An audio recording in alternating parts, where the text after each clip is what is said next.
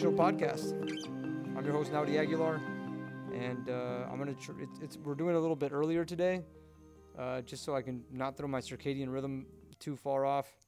So I got a little baby fire going here. Otherwise, I'm going to be sweating up a storm, even worse than the last one, because it's actually kind of humid and hot today. But what the hell? We'll play it by ear and see where this goes. This is one of the challenges of doing a podcast in the way that I do it, because I'm doing it outdoors.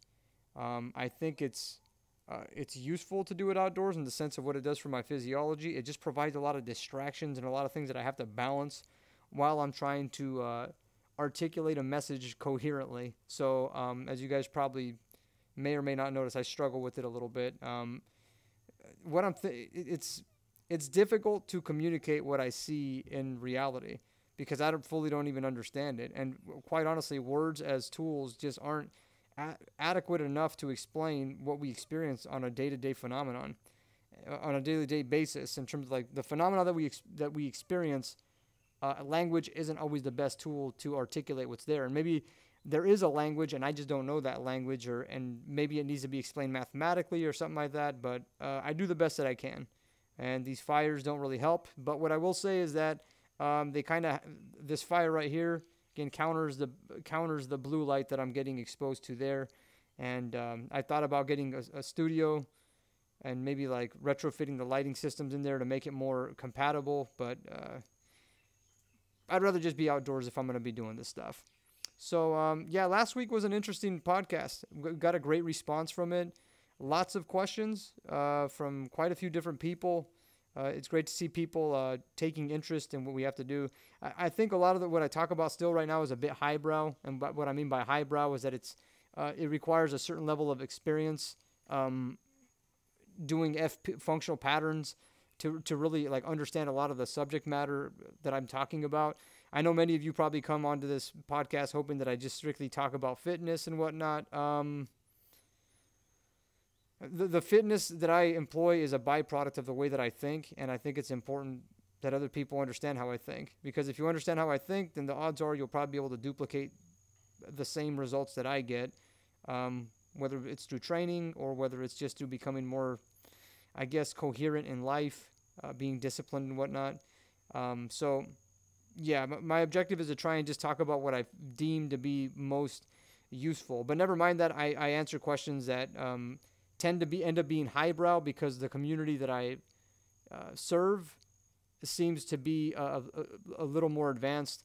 Fortunately for this podcast, we got a few questions from people from the Instagram and from the YouTube that will hopefully bring about some dialogue that will be kind of relatable even to average Joes who don't train functional patterns or who are on the fence about wanting to jump into this method of living. So I guess without further ado, where are we going to start this one with, Pablo? I know we had talked about it. You know, the last podcast you were talking about the changes of your body and a little bit of pain. But one question that popped up is, I guess people are saying that you were on TRT. They're not saying I'm on TRT. This is the thing. I'm not on TRT, guys. I'm not like a big freaking buff dude or whatever. I'm not on TRT. The funny thing is, I had already been telling people that were around me, I'm like, you already know that once I get leaner and I'm able to like regiment myself the way I need to attain good health, that people are going to start saying, oh, now he's on steroids or something. He can't be doing it right or whatever. And so I had already preemptively expected that people were going to say this. And so I kind of talked about the relationship between the brain and the pituitary gland and the endocrine system on the last podcast. And so when somebody I recorded the podcast, and then then somebody, like, I had a couple people that wrote, hey, now there's rumors essentially of people saying that you're on testosterone replacement therapy now. Could you speak on that? And I was like, yeah, I already spoke on it. I didn't even have to, nobody even had to bring it up, because I had already talked about it on the podcast. And so I said, you know what, tomorrow I'll address it on that day, whatever it was.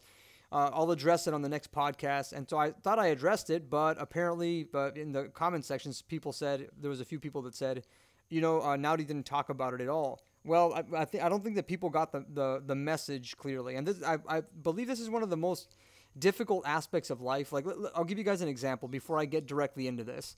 A long time ago, I would tell individuals that if you didn't want to program more dysfunctions onto your body, you shouldn't revolve your training around the sagittal plane of motion. So if you're new to this and you're wondering, well, what's the sagittal plane of motion? Just think about like a squat. Like if you're squatting up and down, if you're doing bicep curls, that would be a sagittal plane of motion exercise. If you're moving your arms up and down like this, that would be, I guess, sagittal and longitudinal. But anything that's just involving both your legs kind of doing motions like this would be what I classify as a sagittal plane exercise, at least for your legs. Anything that's going to be like transverse is going to involve like rotation of the hips, rotation of the trunk, things of that nature. And so I would tell people, like, as humans, we are contralateral reciprocators first, that we're bipedal movers. And what I mean by that is just like when you walk, your body kind of begins to move in like X fashions. There's going to be X's that pop up in movement. There's ipsilateral reciprocations on the body for sure, but there's going to be like this rotational component involved in movement. And no matter what angle you look at movement, everything is a byproduct of a rotation. Everything, whether you're looking at it laterally or not, you could see rotation everywhere. And I'll maybe go into that in the future. But anyway, I was telling people that they shouldn't orient their training around the sagittal plane of motion because as humans, we're not kangaroos. We're meant to train we're meant to move our bodies in relation to we're meant to move our bodies to move in all planes of motion. So it's up, down, then side to side, forward, back, and then twisting. We're supposed to do that. And so when I would tell people that, they wouldn't get the message. They'd be like, okay, Naudi, you're talking about how I shouldn't train bilateral lifts and I shouldn't focus on the sagittal plane. Whatever. I then go back. This is back in the day. This is like, I guess 6 years ago. I then tell people you shouldn't do deadlifts. You shouldn't prioritize your training around the deadlift, even though everybody says it's like the holy grail of exercises. Nowadays, nobody feels that way. But back in the day, like just a few years ago, everybody was like, deadlifts, deadlifts, deadlifts, deadlifts, deadlifts. More recently, it's been back squats, back squats, back squats. That's a hard thing to say multiple times in a row. But so when I would tell people don't do deadlifts, they'd be like, what?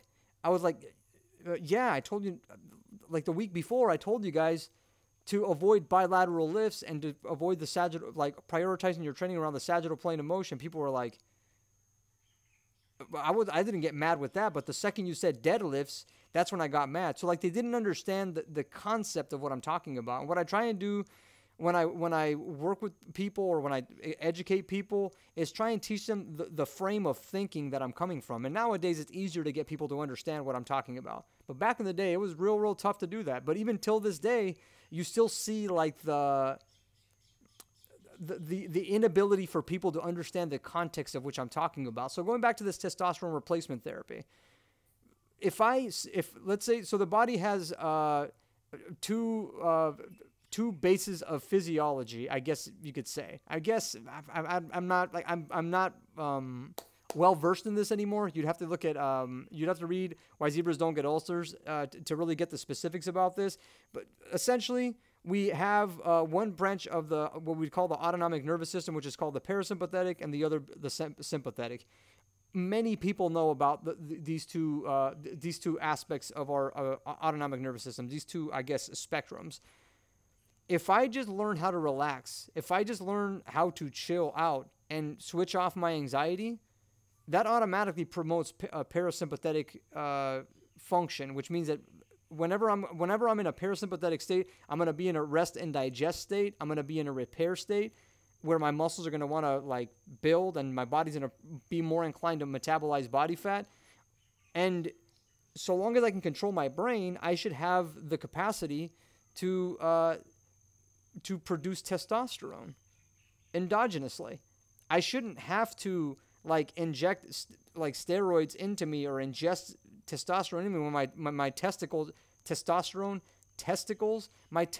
should be able to produce the testosterone that I need to maintain a good physique if I'm actually addressing my anxieties properly.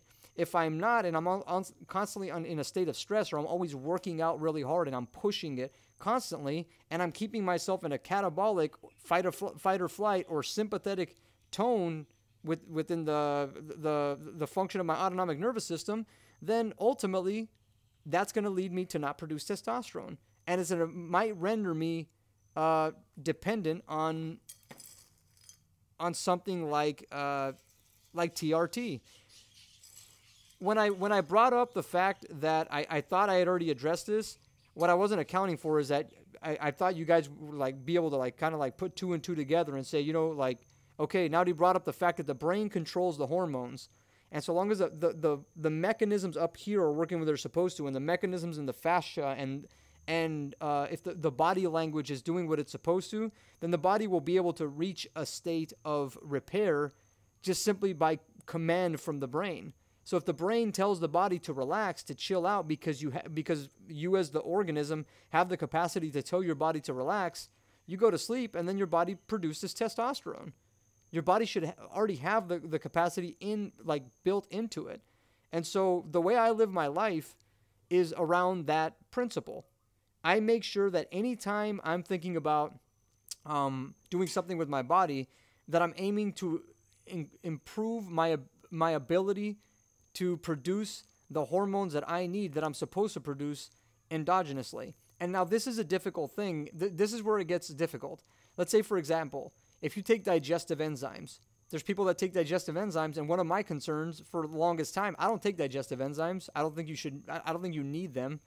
They say that as you get older, you stop producing less of the enzymes. I ask the question, why are you producing less of the enzymes?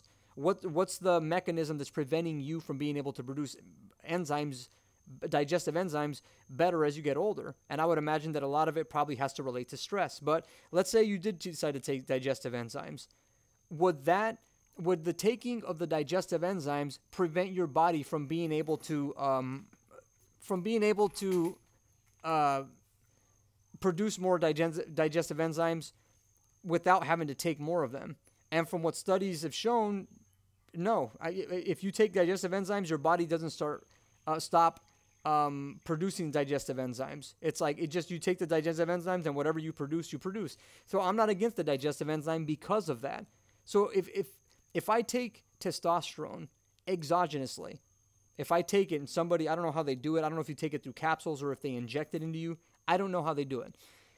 But if I take it like that, and then I get off of the testosterone replacement therapy, my body's going to have a difficult time producing its own testosterone. And to me, that seems extremely impractical. What's the point of that? It doesn't make any sense to me to operate under that, frame of thinking. It's like, if my body already knows how to produce testosterone, and I can just trigger the body to create a parasympathetic response to produce the testosterone that I need to have good functioning muscles and a good functioning body, then I shouldn't have to take it exogenously. So I'm not on testosterone. I know people probably got to be thinking, you know what? Now his facial structure may be changing, whatever. Some of it could be aging, but I don't think it is, because it's like these changes have happened within a matter of 6 months that I've been making, on my cranium and whatnot, and on my mandible, on my face.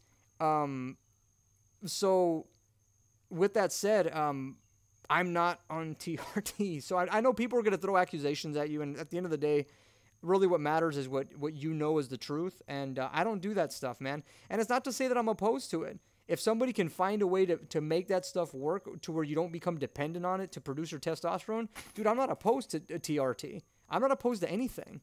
If you can find a functional use for crack cocaine, I have no qualms with that. It's just, and oftentimes I guarantee, I've talked to some pretty well-known figures who said that, cocaine isn't necessarily the worst thing in the world. Gee, that flame is getting big. But anyway, cocaine isn't the worst thing in the world. It's how much people are using it. Are you using it, or are you abusing it? And most of the time when people are taking or ingesting cocaine, they're abusing the hell out of it. But might there be some physiological benefits, some awareness benefits from it? I would say yes. If there's one, I experimented with marijuana for a while, and marijuana really taught me to be introspective about myself in a different way. I experimented with psychedelics momentarily, and I got some some really good benefits from it. But I did it in small dosages, and I did it sparingly. But if you see how people use the substances that they do, they take a substance and they turn it into a crutch. And if you turn it into a crutch, now you have a problem, because you're instead of modifying your behavior towards the direction of function to produce whatever you're not to instead of changing your behavior to get your body to produce what it needs, you don't change your behavior, and then you take something externally to compensate for the fact that your brain is not mechanized the way it's supposed to. As it relates to testosterone, you should be able to produce that on your own so long as your body understands how to repair. There's a multitude of things I do to help with that, but biomechanics to me, if I want to relax and exude and secrete high levels of testosterone, oftentimes what I do is I look at people who I'll look at like certain wrestlers and I'll see and I'll be like, man, that guy's looks like a freaking gorilla. He's just a beast. And I'll look at their demeanor. I look at how they hold their facial expression. I see how they hold their cervical spine, where it's positioned. I look at where their thoracic is at. Obviously, I look at the dysfunctions of a lot of these super athletes as well. But what I do with biomechanics is copy the tendencies of people who produce lots of testosterone, because I believe that to produce lots of testosterone, there's going to be a body language component to that. If you're jittery with your movement all the time, you're going to be anxious and producing lots and lots of cortisol, which is going to be kind of like that. The cortisol is going to impede you from being able to produce testosterone. But if I can get myself to chill out and relax, if I get myself in front of a fire, for example, I'm not becoming dependent. Maybe I am dependent on fire. I don't know. But I don't think I am. I still get good sleep without fire. But if I can get myself in front of fire and the fire can slow down my nonverbal communication, my body will be much more apt to produce testosterone. So on my end, I tend to be very reliant upon having good biomechanics or nonverbal communication to help me produce more testosterone. And the sharper and more fine-tuned I am with fixing my mechanics, the easier it becomes for me to be able to produce the testosterone to the capacity that I'm producing it. I would imagine that if somebody was to check my T levels right now, they probably would be pretty high. But most of it is because I'm changing things about my structure. My body, like if your body's degenerated and you're dehydrated everywhere, and then somebody tells you to relax into what position? It's like if your body is twisted like this and somebody says relax, you physically can't relax. It's impossible to. It's like, how do you find the position to relax if the majority of your body is in a constant state of compression? And the simple answer is you can't. And that to me is what I focus my practice on. That's what I spend my time dealing with. Is I always ask myself, am I putting the adequate amount of time into resetting the structure? Like if my bones are compressed or twisted in one direction, the likelihood of me getting out of my anxieties is going to be much lesser than if I can untwist that bone and create a decompressive effect and allow the bones to breathe and the tissues that are around it to breathe. We all want to breathe. And how often do you hear about people talking about, well, you know what, if you want to control your autonomic nervous system, you need to improve your breathing. Well, I'm saying, well, what about cellular respiration? And you guys have heard me talk about that stuff and whatnot, but I guess that kind of covers, for the most part, my perspectives on TRT and whether I'm on it or not. I'm sure people are going to accuse me of it, because oftentimes what people do is they see somebody else succeed, and then automatically they have to assume that person must be cheating in order to get the results that they do. And I'm sure that that's going to happen way more in the future, as I can feel things happening in my body that have never happened before. And I don't know how people are going to say I'm cheating this next thing. I think they're just going to kind of have to say, okay, this guy knows what he's talking about. But anyway, that's enough of the testosterone talk. Wasn't there something else kind of similar to it? You had talked about pain in the last podcast. Mm-hmm. And someone asked if you can elaborate on that type of pain. And I guess they asked if you're implying that traditional strength training causes that pain, or said pain. So what was it in regards to pain? What are they? They were asking if you can elaborate on the types of pain that you were talking about, and if you're implying that traditional strength training causes pain. That's the problem, man. It's like, what kind of pain am I talking about? I don't know. For one person, there's people that find pleasure in certain types of pain. So it's kind of ambiguous. I don't know. Like, for me to classify that, I would say that the pain I'm talking about is pain that relates to the body undergoing some form of damage, and that the organism that's experiencing that pain is aware of the damage. But I talked on another podcast about how if you're producing cortisol, that the cortisol acts as an anti-inflammatory to essentially help.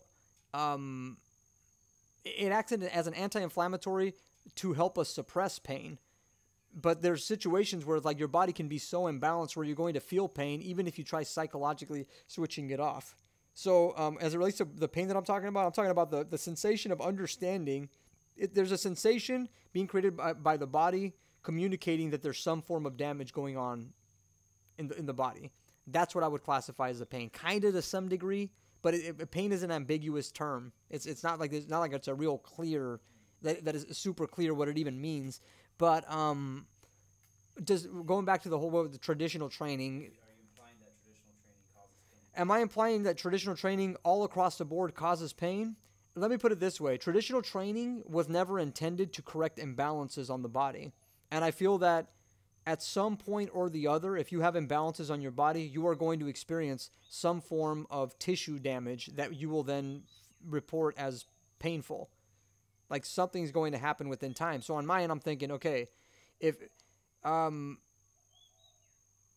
traditional training causes imbalances or dysfunctions on the body, and dysfunctions within time will lead to a person having pain, then yeah, I would say that the way that people train traditionally is going to cause pain. I mean, we have to think about the origins of where we got of how training methods got established. I mean, why did people work out in the first place? I remember, like, way back in the day, people were watching Pumping Iron with Arnold. I remember I watched that way back. I mean, I had already been lifting weights before I watched Pumping Iron, but I was like, oh, wow, this is where it kind of all started, where people really started going to gyms and wanted to get pumped and get big muscles and whatnot. People went to the gym to go build muscles. For what purpose? Clearly not to improve their function. Maybe some of them had this whole idea that if I squat more or whatever, I'll be able to pick somebody up easier or whatever, but they weren't thinking about, well, if I go to the gym, I'm going to train to improve myself as a human, to move better as a human. Like, they weren't considering that at all. They were just thinking, okay, I'm going to go in here and I want to get jacked. That's my whole goal. I want to get strong. I want to be able to lift stuff. But they were not thinking, well, I want to improve my running biomechanics. They weren't thinking, I want to improve my throwing biomechanics and build muscles in relation to specific functions that enhance our biology as human beings. They weren't thinking that way. And so if you talk about traditional training, that's the tradition. The tradition is kind of like, to some extent, nonsensically building muscle for the sake of vanity. So on my end, I'm thinking, well, if you train with that frame of mind to begin with, and we have to keep in mind that there's a difference between the intention to train functionally and then the execution involved in training functionally, right? Just because I intend to train functionally doesn't mean that I'm actually going to execute well on it. But if your intention isn't even to improve your functionality as a human being, which a human being prioritizes standing, walking, running, and throwing, and its functions, those are the four most defining traits to human beings. All anthropologists agree with that. Virtually all, it's like unanimous all across the board that those functions are the ones that drove us. If you don't even have the intention, I mean, there's no way that that traditional training is not causing you damage. There's no way that at some point is not going to cause problems. That a bench press won't cause problems, or that back squats won't cause problems, or deadlifts. Everybody ends up feeling those types of pains. Back in the day, I used to say that, and it was like I was seen as a heretic for saying these types of things, but time passes, and all the people who criticize me and judge me, they aren't laughing anymore. They aren't like scoffing at me anymore, because guess what? They experienced the sensations. They've dealt with it. I'm going to have some people on the podcast within time to talk about it, to give their testimony of what happened, even the whole story of it, of how much flack I got for telling people that, yeah, traditional training will obviously cause imbalances in the body that will then lead to pain. Because if the imbalances lead to tissue damage because you continue to keep overloading dysfunctional habits in your movement, then that's going to ultimately lead to damage, which will then at some point will lead to pain. Unless your body has no nociceptors or whatever, if it doesn't have that, then maybe you don't. Maybe there's some people that literally feel no pain. So in that sense, maybe, yeah, in that sense, you could be feeling you could be damaging yourself and just not feel pain. So if you're one of those like tiny, if you're a very, very small part, if you're a part of that very, very, very, very small minority, then I'll say, yeah, traditional training won't cause pain. But if you're like the majority of people, it causes pain. And so it really comes down to that whole premise that if you aren't even intuitively, looking at the problem correctly, if you aren't even thinking about, am I what the hell is that noise? You see, this is one of the problems when you're out in nature or whatever. What the fuck? I'm assuming so. Let me check on this. I'll be right back.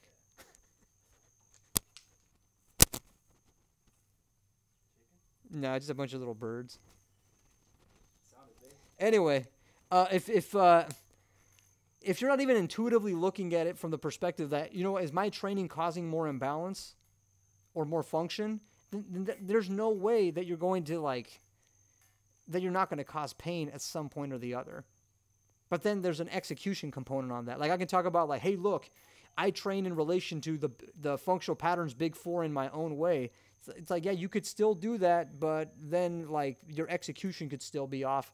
And if your execution's off, you're essentially doing the same thing as the people that are doing the bodybuilder traditional training type of stuff. Let me see if I don't create a big old plume of smoke here, Pablo. I'm going to see if I can just kind of slowly get this sucker going again. This will be a good little experiment. Oh, yeah, I'm killing it. So, yeah, that's my take on, I guess that's my current take. I'm sure this topic will come back once again later on down the line. But that whole issue with like saying, does this thing cause problems or whatever? Does smoking marijuana make people lazy?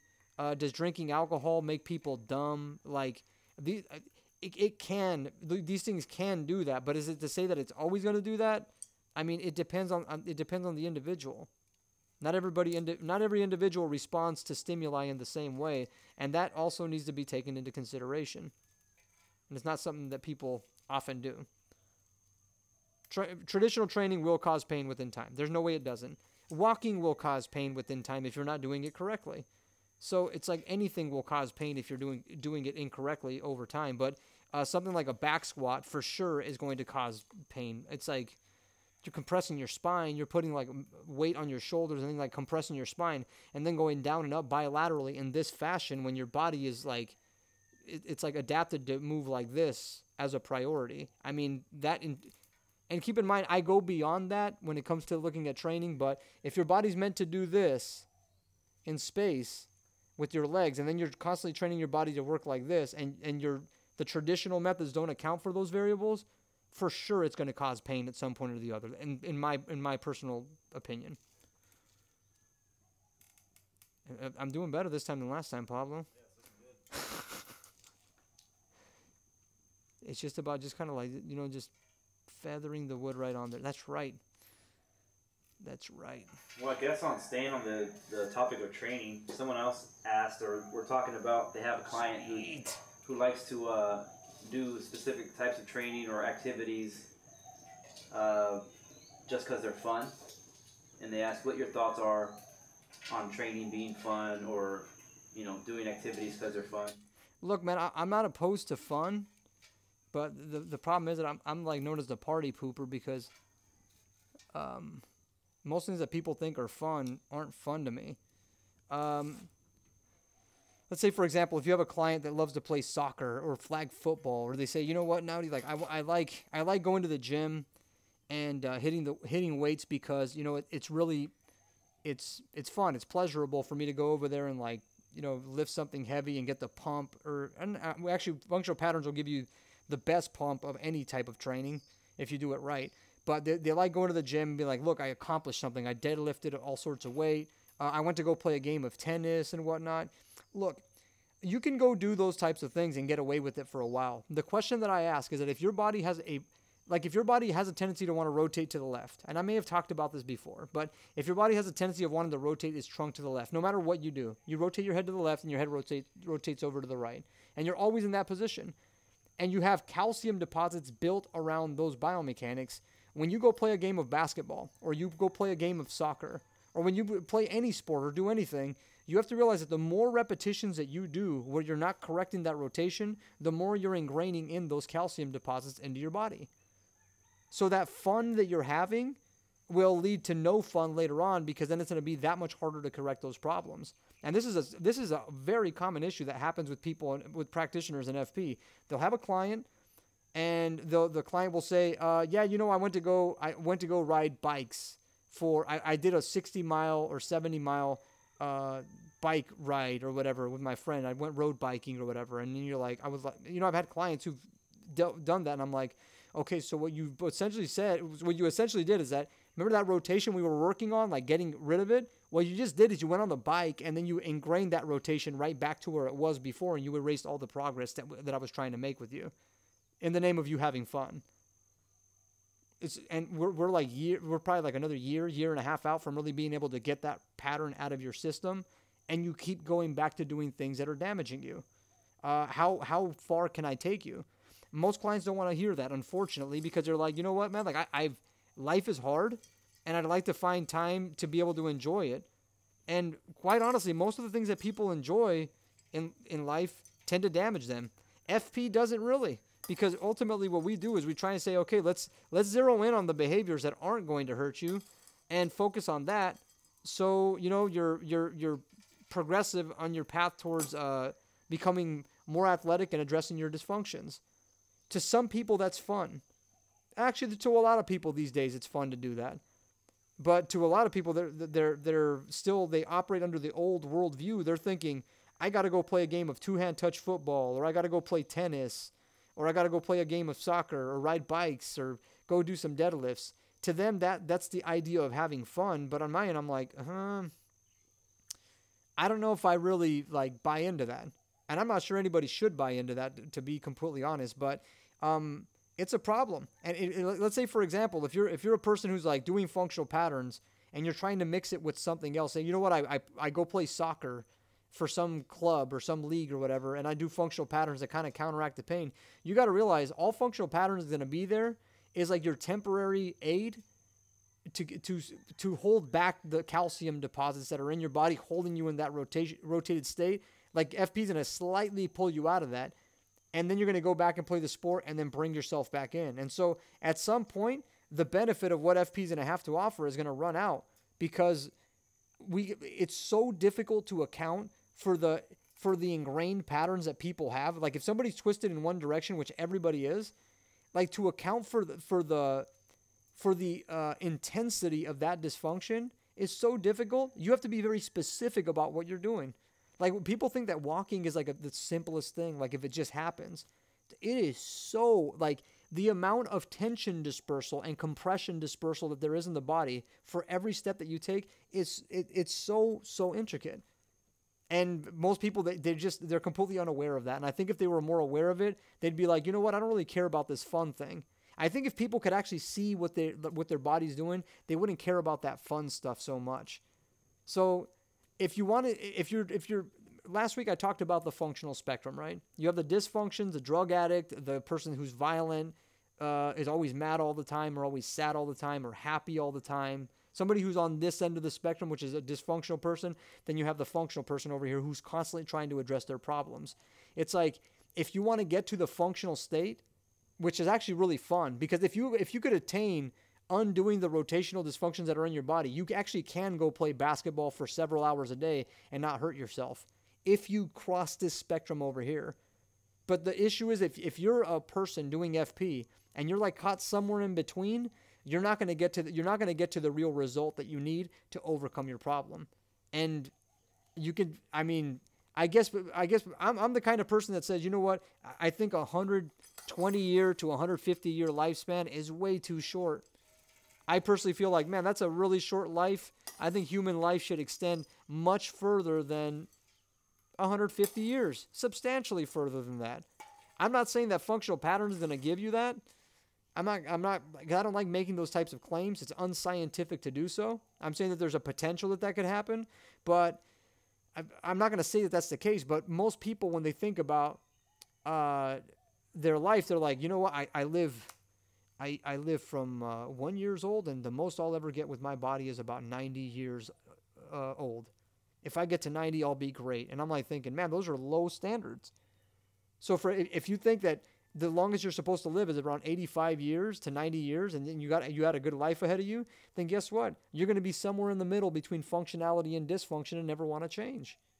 And that's not how I operate. I don't operate under that pretext. I operate under the pretext that if you can get your cells to breathe, if you can create cellular expansion the way that it's supposed to expand, and you can get your cells to breathe, that you will live a much longer period of time. That if you can communicate to your body how to actually repair, that you'll live much longer. I know it's not crazy. And I know most people wouldn't call me crazy anymore. If I was a regular dude saying this, and that would be the case, but people look at the results that FP gets all the time, and now they're like, okay, this guy's clearly not crazy. He's on to something. And so I'm just telling people, I'm like, what if you could live to 200 years or 250 years? Shit, what if you could live to 125 years? If I told you that you could live to 125 years and that you'd be running up to 100 years, actually running, would you continue to keep doing the fun stuff? Would you keep living your life in the way that most people live it? Obviously not. So ultimately what I have to do is I have to live the next 30 years, 40 years of my life. And if transhumanism hasn't been mapped out completely or whatever, or they haven't figured that out, then at that point I'll be given the opportunity to show that, you know what, that if we alter our biology in a way that's conducive towards functionality all across the board, that respects tensegrity all across the board, then in 30, 40 years, I'll move way better than what I actually how I move right now. And I may look a lot better in 30, 40 years than what I do now. At that point, that's when it might get people's attention, and they'll be like, damn, that fool's 70, 80, and he still looks like he's 30.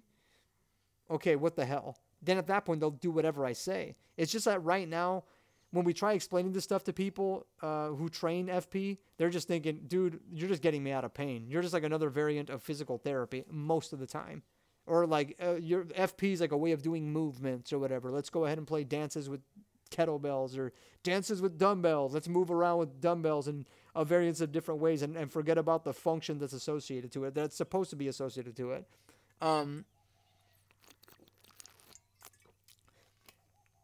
If people had a better idea of what is possible with science, I don't think that they would care to want to have fun that often. I think they'd be thinking about, you know what, let me get my ducks in a row before I decide to say that I want to go have fun. But it's like, how often do people get ahead of themselves in this society? People get ahead of themselves with everything that they do. They're like, I want to have happiness. I want to live a happy life. It's like, okay, how many steps are you skipping towards attaining some kind of happiness? People are like, you know, I want to do something special in life. I want to have meaning in life. Be like, can you pay for your bills yet? Do you even know how to manage debt? Are you in debt? Do you know how to use a credit card? How much of your life do you have organized well enough so you can attain life satisfaction or actually accomplish something? Can you take a step forward and not completely jar your lumbar spine? Can you at least do that? No? Then, how far do you want to go with things? People just get ahead of themselves. And so people are just thinking, man, I'm not in pain anymore. I want to go play basketball. That's such a common tendency with people who train with an FP practitioner. The FP practitioner gets them out of pain. And what does the client do? Client says, let me go back to doing the stuff that caused me the pain in the first place. I may have already talked about this, but I'm sure this will be a common theme that pops up over and over again. But if you're a person who does FP and you're like, man, you know, I want to go play basketball. I want to go play a game of hoops, or I want to go do jujitsu or kickboxing or whatever, because I feel so great doing functional patterns, just realize you never overcame the problem. The amount of compression that there still is on your body is massive. Unless you look like a guy like Yoel Romero or something like that. And how many people look like him? Unless you look like Yoel Romero, you probably shouldn't go out and go do a bunch of activities with your body. You got a lot of work to do. But again, it comes down to how far do you want to go? If we have this end of the spectrum, which is I'm gung-ho functionality, And on this end of the spectrum, I'm just like, I'm just trying to manage until I'm like 80 and then I just keel over and die, then what I'm saying is going to be impractical to you. But I'm not even trying to be there. If that happens to me, then so be it, man. So be it. But I'm aiming to be over here. I'm aiming to not ever die. That's the objective. That's the objective of biology to begin with when you think about it, right? Why does biology do what it does? To survive, I mean, mating is a byproduct of what? Mating is just, it's a compromise. You make a baby to pass on some of your genes, but you're just passing a little bit of that over because, 20 generations later, a very small part of you is going to live on into the future generations. Why not just have the whole vessel of who you are pass into the future? Wouldn't that make more sense? I mean, that makes more sense to me. To pursue that makes way more sense to me than to do it the way that most people do it, which is why I'm not having kids. So I guess, and that's another topic for another time. But if you're a person wanting to have fun, that's cool, but just realize you're on this end of the functional spectrum. If you want to get on the opposite end of the spectrum where full functionality is and you want to get to this place, you're going to have to take away the fun for a while and then start actually assessing yourself and assessing your life and saying, why do I do anything? What's the point of anything? It's a real bitter pill to swallow. But once you get over that hump of why you do anything and you understand that you're just in this to survive first and foremost, and you're either making decisions to help you survive or not, you get on that functional path a lot faster. I'm doing really well with this fire today, bro. I'm murdering it. Oh. Are you having fun there? I actually am. I don't know if I'm having fun. All I know is that my muscles are relaxing because the infrared light's hitting my body. This is a full spectrum, a variant of a full spectrum kind of light fire. So I know that when I'm chilling here, in front of this fire, I'm like, oh man, it's taking my tissues and going this big ass blue light up here. It makes everything look nice, but I'm engulfed in this thing over here because it's so powerful, and it's relaxing my muscles. So you know what I think? I think relaxation is fun. When you're chilling and you're just like this, and then there's a difference between looking at life peripherally, or there's a difference between looking at the forest from the individual tree. When you're stressed out, you look at the individual tree. When you're relaxed, you look at the whole forest. And sometimes when I'm fully relaxed and I'm in tune, and I'm not in tune right now because I'm on camera with you, but I'll look at everything at the same time, and it almost all seems in focus. And when I'm there, it's my body just it's not that it's fun, it's mortifying. It's terrifying because I'm like, geez, I begin to think about it. I'm like, this is how I'm supposed to feel all the time. What am I normally doing? So when I'm actually repairing, it's not fun. It's scary because then you think about, well, what am I doing all the time? And then you get into this conundrum in your head. But then at some points you find actual peace or whatever. And then you're like, wow, this is amazing. This actually is fun. Repair is think about it. When you go to sleep and you blast off and you have some crazy dreams, I'll have lucid dreams or whatever where I'm visualizing this crazy stuff with biomechanics. I'm having the time of my life. It's how many people do DMT and ayahuasca and all this stuff because at some level it's kind of fun. They start laughing and giggling and whatnot. I think at some level they're secreting DMT, and I think sleep is what helps you secrete DMT, and that's where fun lies. So I don't know. Holy shit. You see these? Wow. Hawaii's got some interesting stuff, man. And the animal life is part of that interestingness. I'll have another studio here soon. It'll be a little bit better of a scenery than this studio. Anyway, going back to that whole thing with fun. Yeah, I guess I am having fun. I like being in front of a fire, man. It's not that I like it. I think my biology prefers this. My biology likes this. And so I go in the direction of where my biology dictates. Unfortunately, my biology seems to like to heal a lot, and so I'm very lucky in that sense. And then hopefully other people orient themselves in that way too. That's crazy. Those lizards are just battling it out, dude. All right, next one. I guess, switching topics. On the last podcast, someone mentioned liking your contribution to health and society, but there are still some parts where they feel they don't know where they stand. As social animals, wouldn't it make functional sense to make friends? Yes, it does make sense. We are social, but I mean, come on, bro. Let me put it this way: if you had it makes sense to make friends and that it's healthy to have friendships, that humans need some kind of a connection and community. But I think that people overemphasize that. Like if I, for example, was a human and the only thing that existed around me were crackheads, meth heads, and heroin addicts, and all I had a choice was the only choice that I had was to fit in between a crackhead, a meth head, and a heroin addict, then that would be suicide. There, like context really needs to be considered when it comes to this topic, because people usually fail to consider context. They're not thinking about, well, what's the quality of the relationship? What's the premise of the relationship? People don't think about that. They don't talk about that. And that to me is of utmost importance. Like me growing up, I didn't drink alcohol. I didn't drink beer. I didn't like drinking whatever. I hated it. I didn't smoke weed. And all my friends, all of them, partook in one of the abuse of one or two of the substances. And sometimes I have some friends that did cocaine. I had some friends that would do even harder stuff. And I was like, you can do what you want, bro, but on my end, I'm not gonna do that stuff. Like that's not how I roll. And so anyway, I stayed the hell away from that stuff. And as time progressed, my life began to progress on, I realized that I was the buzzkill to any group of people that I was with, because I wasn't partaking in the most common behavior within social circles, which is what? Getting wasted. It's like getting wasted with one substance or the other. Like, oh, you're not going to do the shrooms with me, bro? You're lame. Oh, now you're a total buzzkill. And I'm like, thanks, bro. I appreciate you calling me the buzzkill.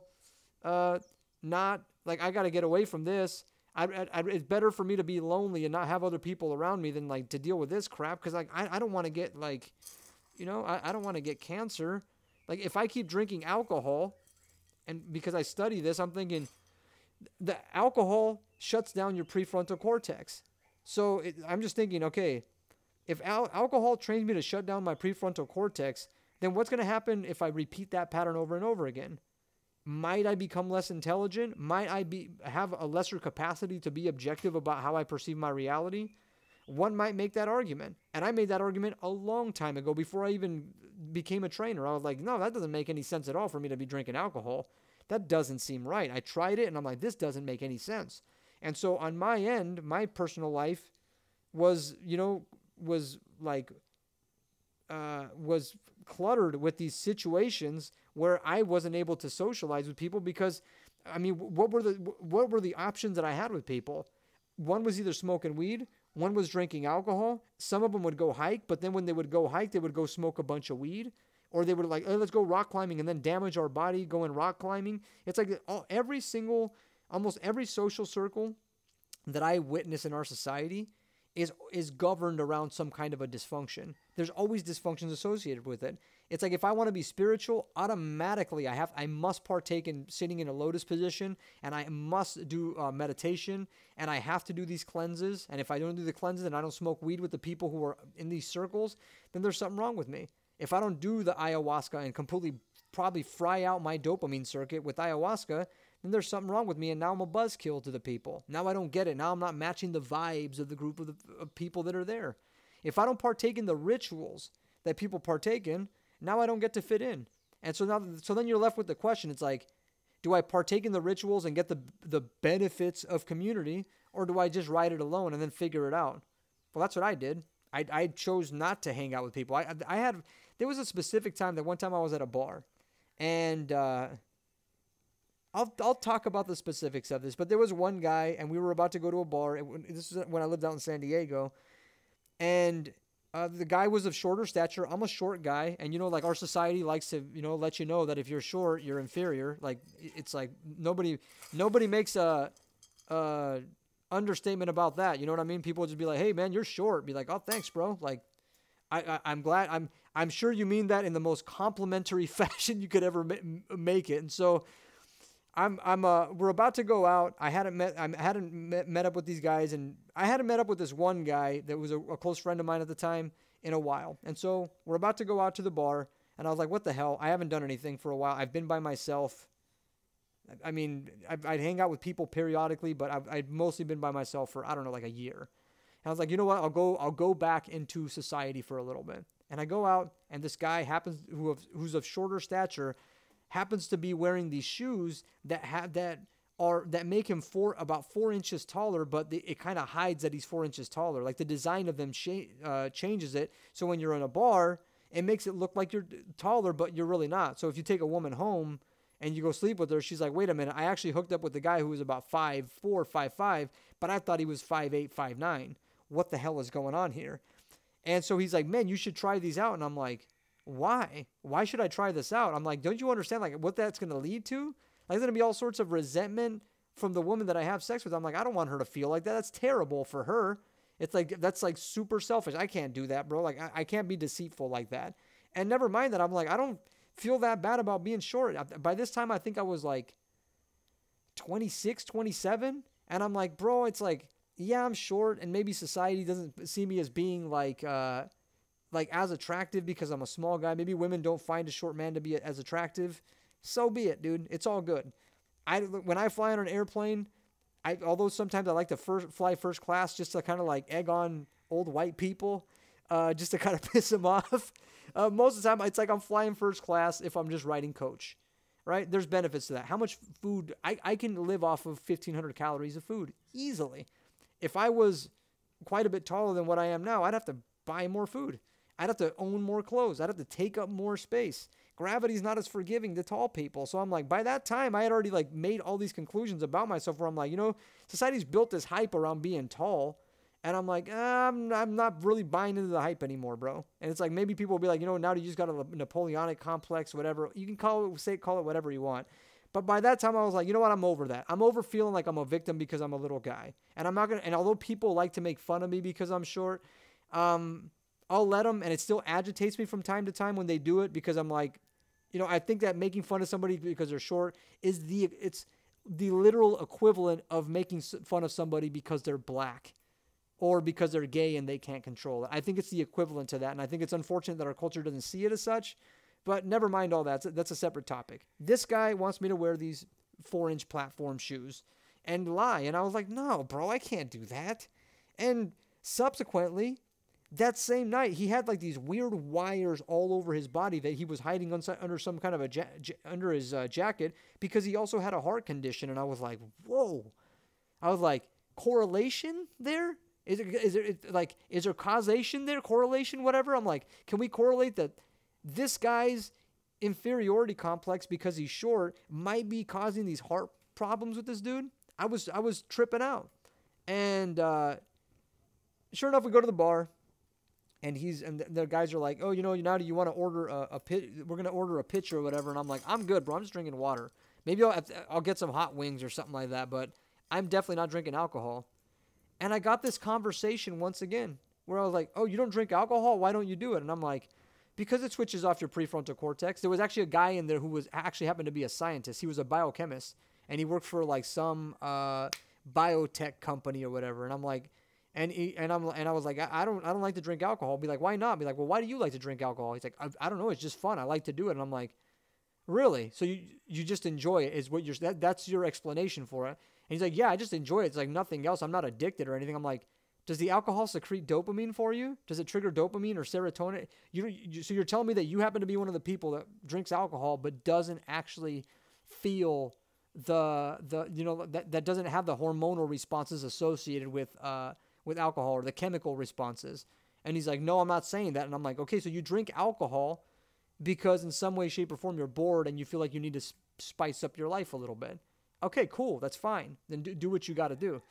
But then he wanted to start throwing it back on me and kind of like saying that I was a buzzkill. And then at that time, I was like, okay, this is the last time I'm doing this. I'm not doing this anymore. And I had already been separating myself from people for years prior to that, for the most part, unless it was like strictly oriented around like being a trainer or whatever. If I wasn't at the gym with somebody, then I wouldn't like interact with people. But it was after that I said, all right, man, I'm done. I can't deal with this crap anymore. And I made that decision. I never turned back. And dude, like, I'm crushing it. I've just been killing it ever since. And I was killing it before, but I killed it way faster when I got rid of all that crap. So I'm like, I mean, if you feel that you need, if you're at work, if you have like work obligations that require you to work within the confines of a team, then that's cool.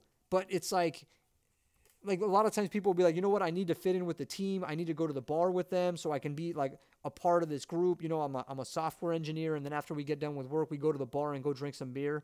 It's like, I guess maybe in that situation I could give you that because maybe you'd be more inclined to get a promotion, but you will also get a promotion if you just are really, really good at your job. And if you do really, really good work, that's really what a boss cares about, man. I think that there's enough functional people out there that you can congregate with if you just hold out for a while. I think if you hold out long enough and you work on yourself and you develop your character, that all those people that you wish you could have attracted are ones that you will attract within time. My God, this fire is getting freaking hot. I need to back up a little bit. So yeah, man. What's nice is when you develop good social relationships with people who really like vibe on your level, who are really about being on this end of the spectrum, on the functional end of the spectrum. It's an amazing thing.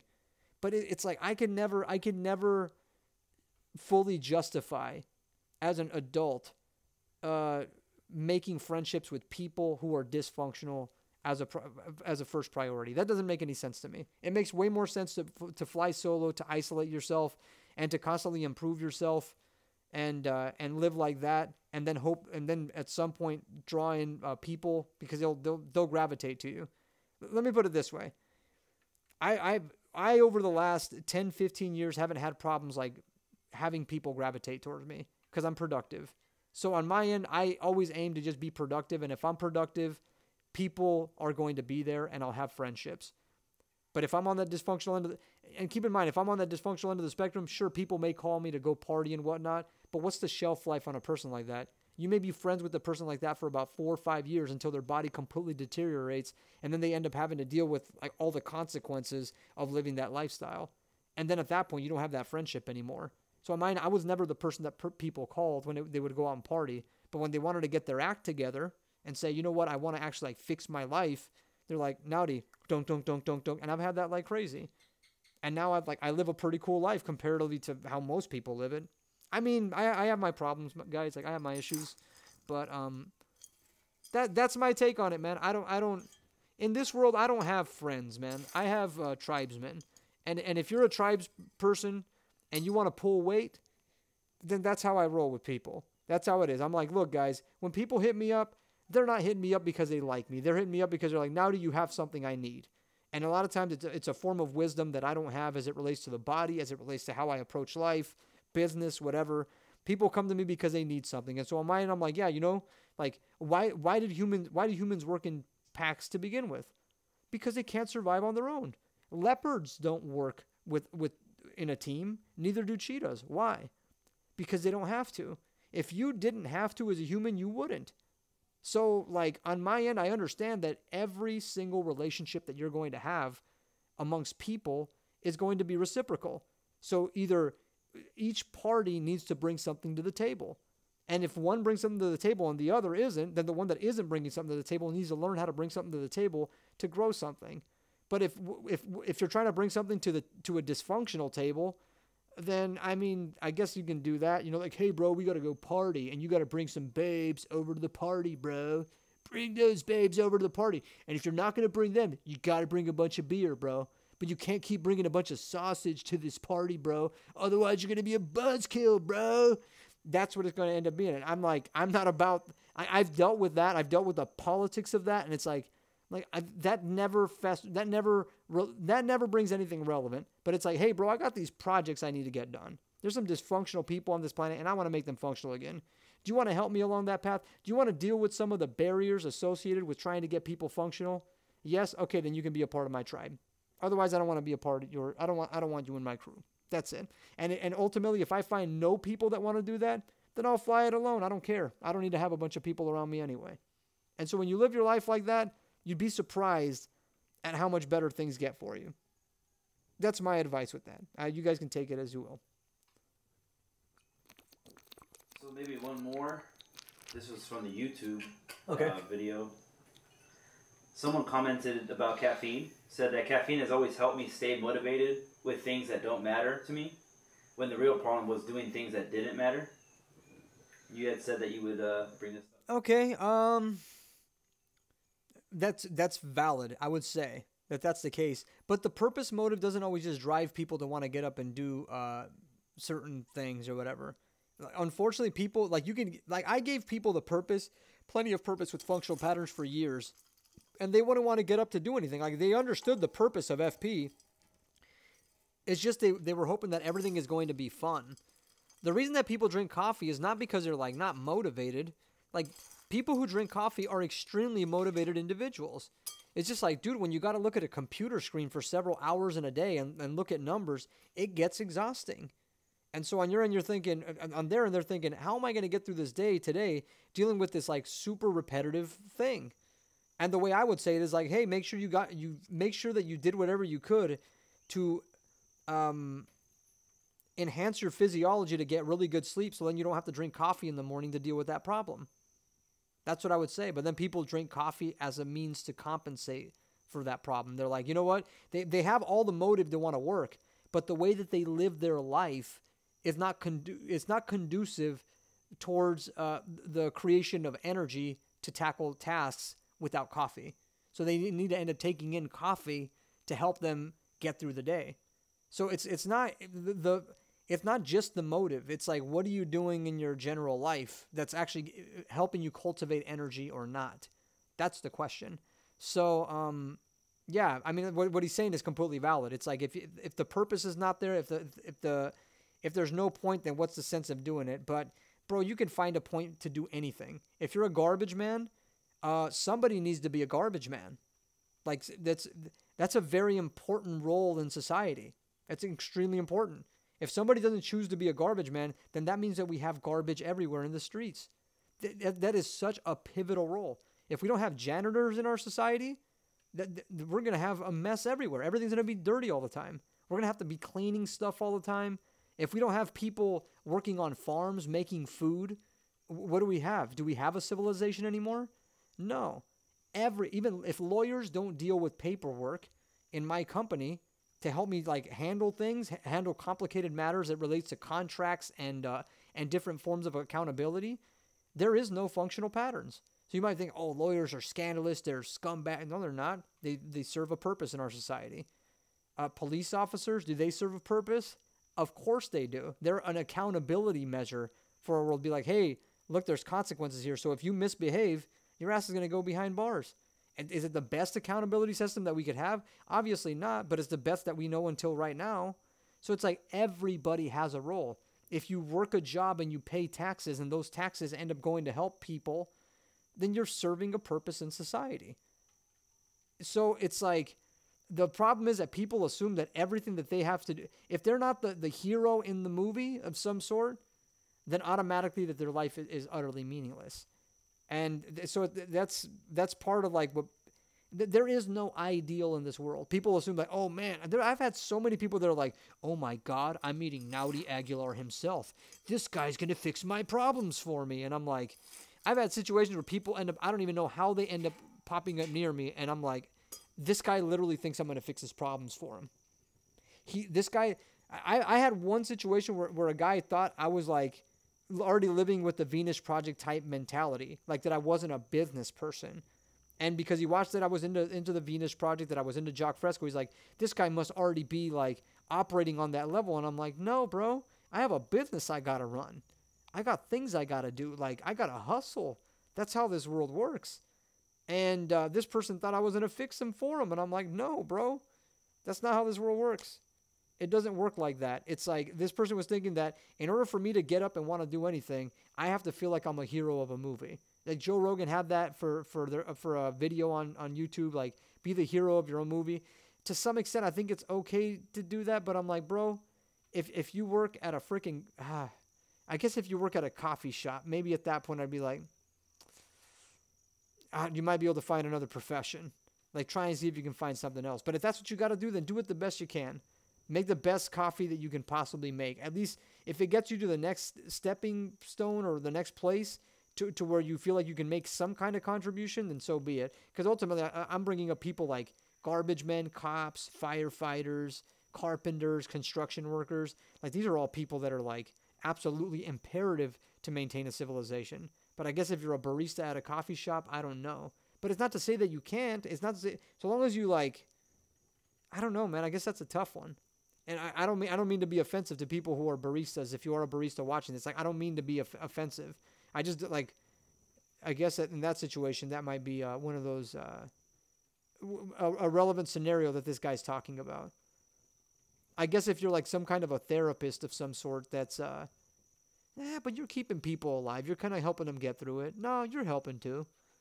Most jobs have a good purpose, dude. If you're paying taxes, it's like you're contributing to the society. Even if you're a damn barista, find purpose in whatever it is that you're doing to some extent, and then like make your life functional. Let me sell you guys functional patterns for. Let me sell you functional patterns for a little bit. Let me sell you guys on that. Like, find purpose in what you do, and then like actually find the purpose of living, which is like making yourself try to live forever. So I guess that's my functional patterns plug for the podcast or whatever. Completely shameless, by the way. I have literally zero shame because I honestly think this is the coolest company on the planet. And not even, I don't even, fuck, I guess Tesla's got cars that drive themselves. That's pretty cool. But I'm like, how much do I have to drive if I live a functional life? How much do I have to eat?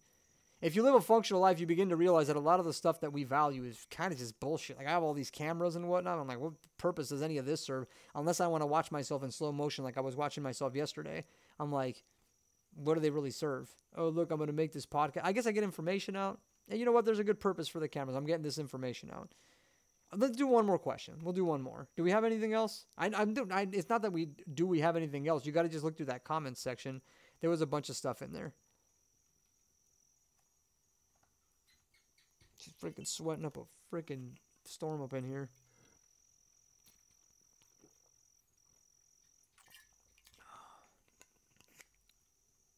I guess going to an FB question. Sure, we can do that. Someone was saying that you had made a great podcast, and they've seen several FE practitioners who are beasts, biomechanically speaking. At the same time, their bodies do not look.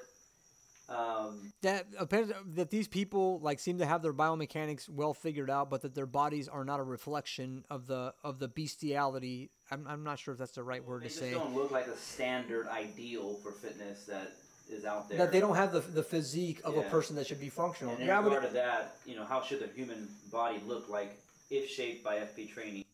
Like Bo Jackson. Like, you should have abs. Like, you should have some abs or whatever, pecs, biceps. Of course, you should have all these things. It's just that the practitioners, I'm introducing them into a whole new system. This is the thing with FP.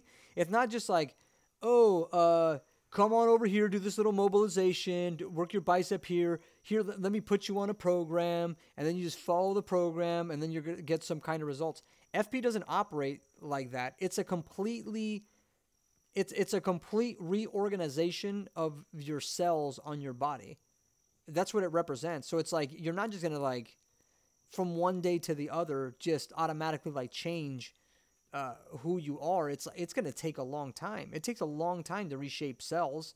It's like if I want to make somebody's pecs really come out the way that they need to, or their biceps come out the way that they need to when they don't have the frame, because not everybody has the frame to build muscle, right? But they do. If their cells are malleable, then they can turn their body into whatever the hell they want, so long as the stimuli is adequate to make that change.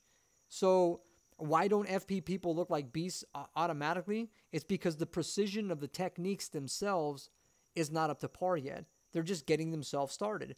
But within time, if they just keep following the protocols, and obviously on my end, the pressure's on my end to codify this well enough to make it work for everybody.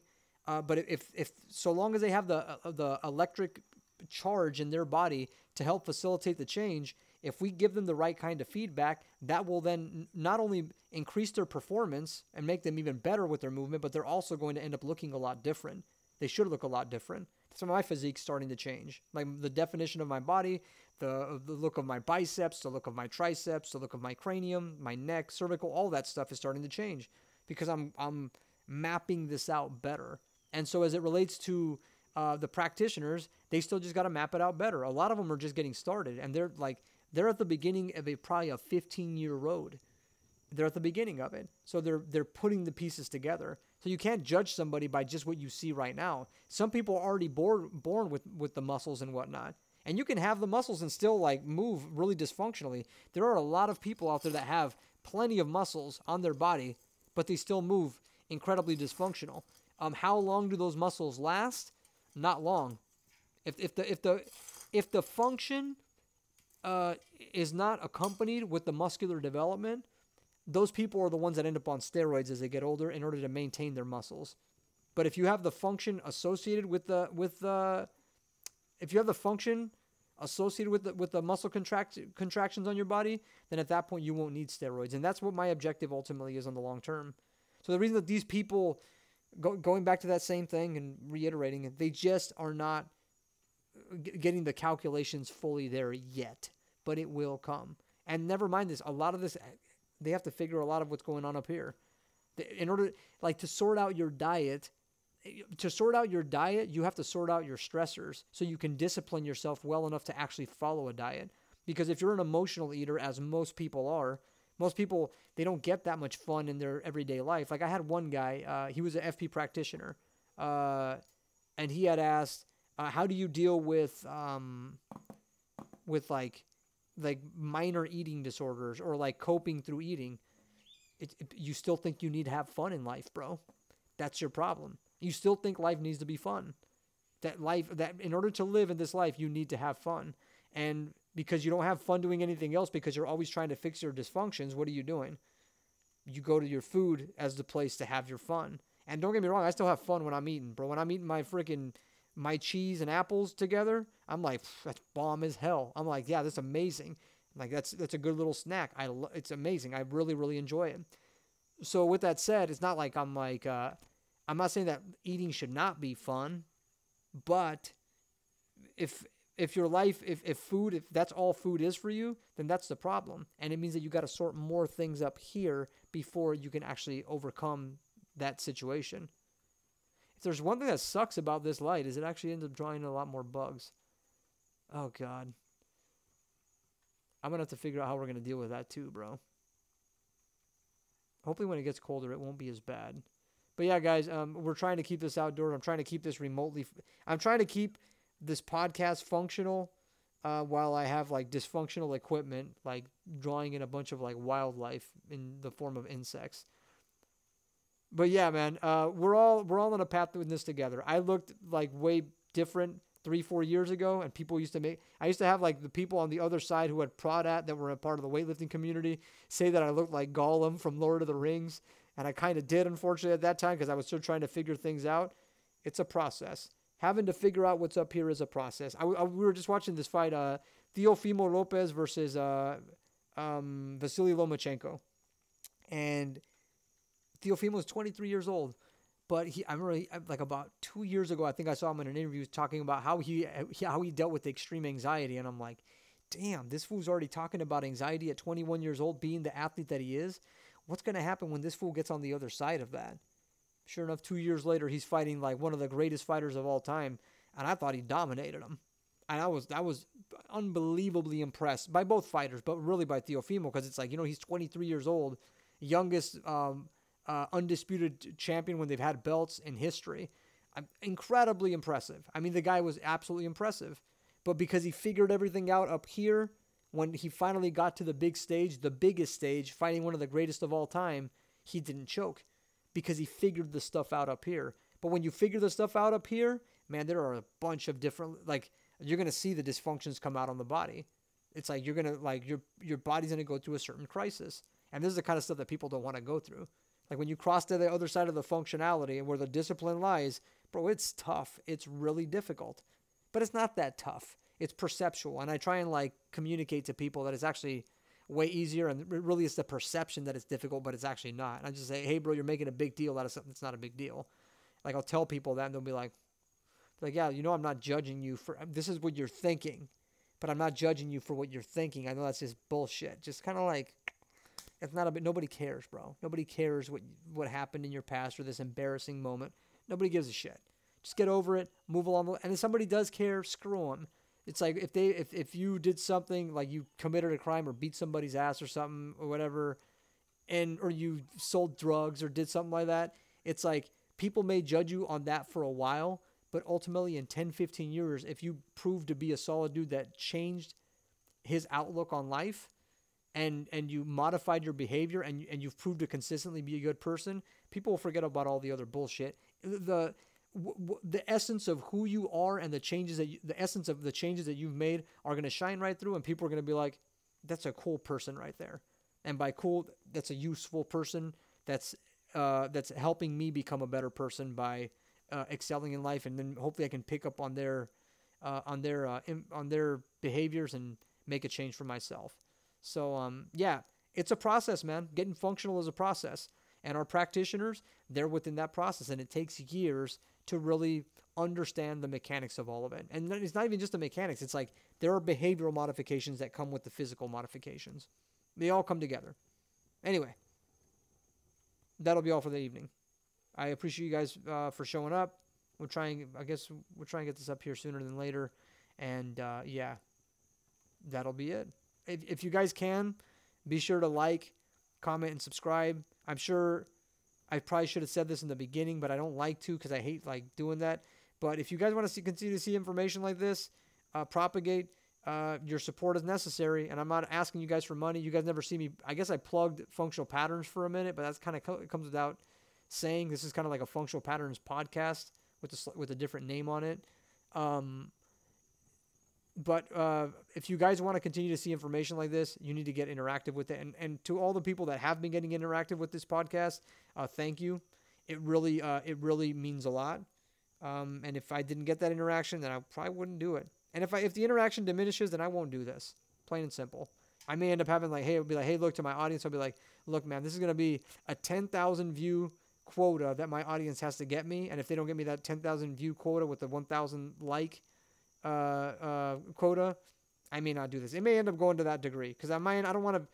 This shit's time consuming. Please, I apologize for the expletive. I'm trying to eliminate the swearing in my life. Sorry about that. This is very time consuming. It's consuming of my energy systems, and quite honestly, I don't think I have to do this. I can find other things that I could put my time into, but I feel like this information needs to get out there. This mentality needs to get out there, and if you guys can do your part to get it out there, that would be appreciated. But also, I'm just going to let you know that I won't do it if it doesn't propagate. There's no reason for me to put efforts into places that aren't going to yield return on my investment, on my time investment and whatnot. So if you guys can, share it with your friends, push it on everybody that you can, and get people as involved in this as you can. And if you don't, I will stop doing it. So that's how it works. I hope you're all doing well, and keep it functional. Peace.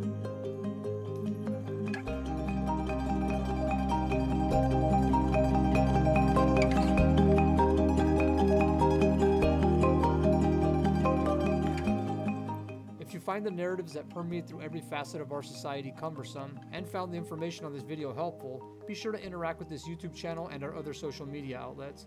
Keep in mind that in the modern age, those likes, comments, and shares go a very long way in painting new narratives that may be helpful to the world on multiple levels.